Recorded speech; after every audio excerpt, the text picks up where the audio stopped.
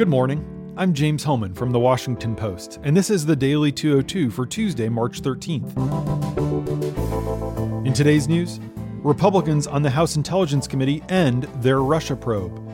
The UK is taking a harder line against Kremlin interference than the US. And a spokesman for Immigrations and Customs resigns rather than make false statements to the press. But first, the big idea. How Trump caved to the NRA.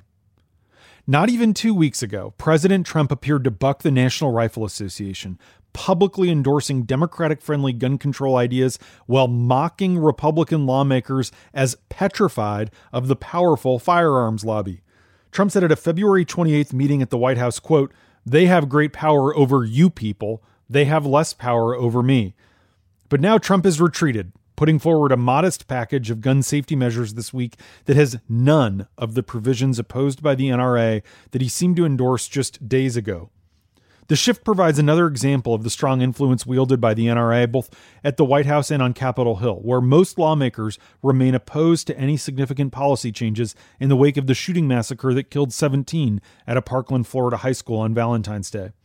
But why did Trump back off? White House officials, who just a few days ago said Trump was very firm about supporting raising the minimum age to buy an assault rifle from 18 to 21, said that Trump's official plan was drafted within the confines of what Congress will allow, that he didn't want to put up anything that wouldn't have a chance on Capitol Hill. Vice President Pence heard from a number of angry Senate Republicans who were very concerned about what Trump had said at that gun summit on February 28th. The president was also taken aback by how many GOP lawmakers told him that his proposals were unlikely to pass, according to two senior administration officials.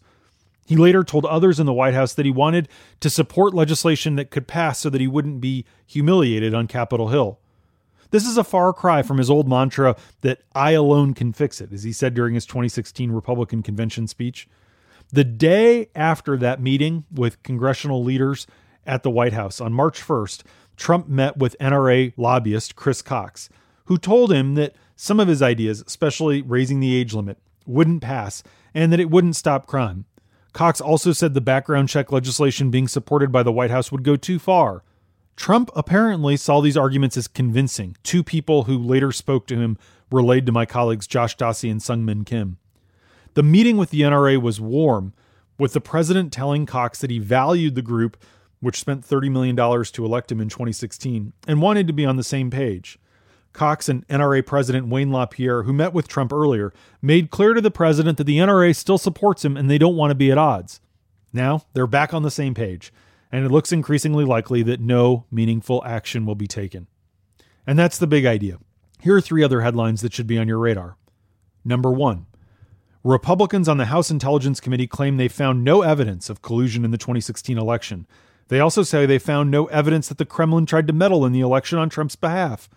Representative Michael Conaway, Republican of Texas, who oversees the Russia side of the panel's investigation, told reporters that while Russia did manufacture discord during the elections, Republicans couldn't conclude that they wanted to help Trump. Conaway also said that while the June 2016 Trump Tower meeting was inappropriate, only an author like Tom Clancy could turn that meeting into a fictional spy thriller. The findings break with not only Democrats on the panel, but the conclusion of nonpartisan professionals in the U.S. intelligence community. The panel's top Democrat, Representative Adam Schiff of California, said the report, which Democrats didn't even see or know about before it was put out, is a, quote, capitulation to the executive branch. And the Russian embassy in Washington gleefully tweeted out that Conaway quote about Tom Clancy. Number two, British Prime Minister Theresa May said Russia was almost certainly behind last week's attempted assassination of a former Russian spy and his daughter. The spy sold secrets to the UK for 10 years. He and his daughter were poisoned on British soil using a military-grade nerve agent that was developed by Moscow. May said she'll give Russia a chance to respond, but stopped short of announcing retaliatory actions. She warned that Britain would not tolerate such a, quote, brazen attempt to murder innocent civilians on our soil. It signals that the frosty relations between the two countries are headed toward new lows. White House spokeswoman Sarah Huckabee Sanders declined to say at her briefing whether Trump agrees that Russia was behind the attack. She did say the U.S. stood with Britain. A few hours later, Secretary of State Rex Tillerson went much further than she did in condemning Russia. He said in a statement, quote, "From Ukraine to Syria and now the UK, Russia continues to be a force of instability in the world. We'll see in the coming days what May does to retaliate against the Kremlin." Number 3, the San Francisco spokesman for U.S. Immigration and Customs Enforcement has resigned over what he said were false statements made by top-ranking officials in the Trump administration. James Schwab said he resigned after Attorney General Jeff Sessions and ICE Acting Director Thomas Homan claimed that hundreds of undocumented immigrants in Northern California evaded ICE during a February raid because Oakland's mayor warned them in advance. Schwab said that claim was false, but when he pushed back, ICE instructed him to, quote, deflect questions from the press. He told the San Francisco Chronicle that he quit because he did not want to perpetuate misleading facts and narratives. He told the paper, quote, "I've never been in a situation when I've been asked to ignore the facts because it was more convenient."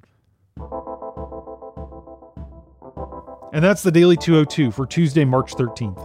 Thanks for listening. I'm James Hohmann. I'll talk to you tomorrow.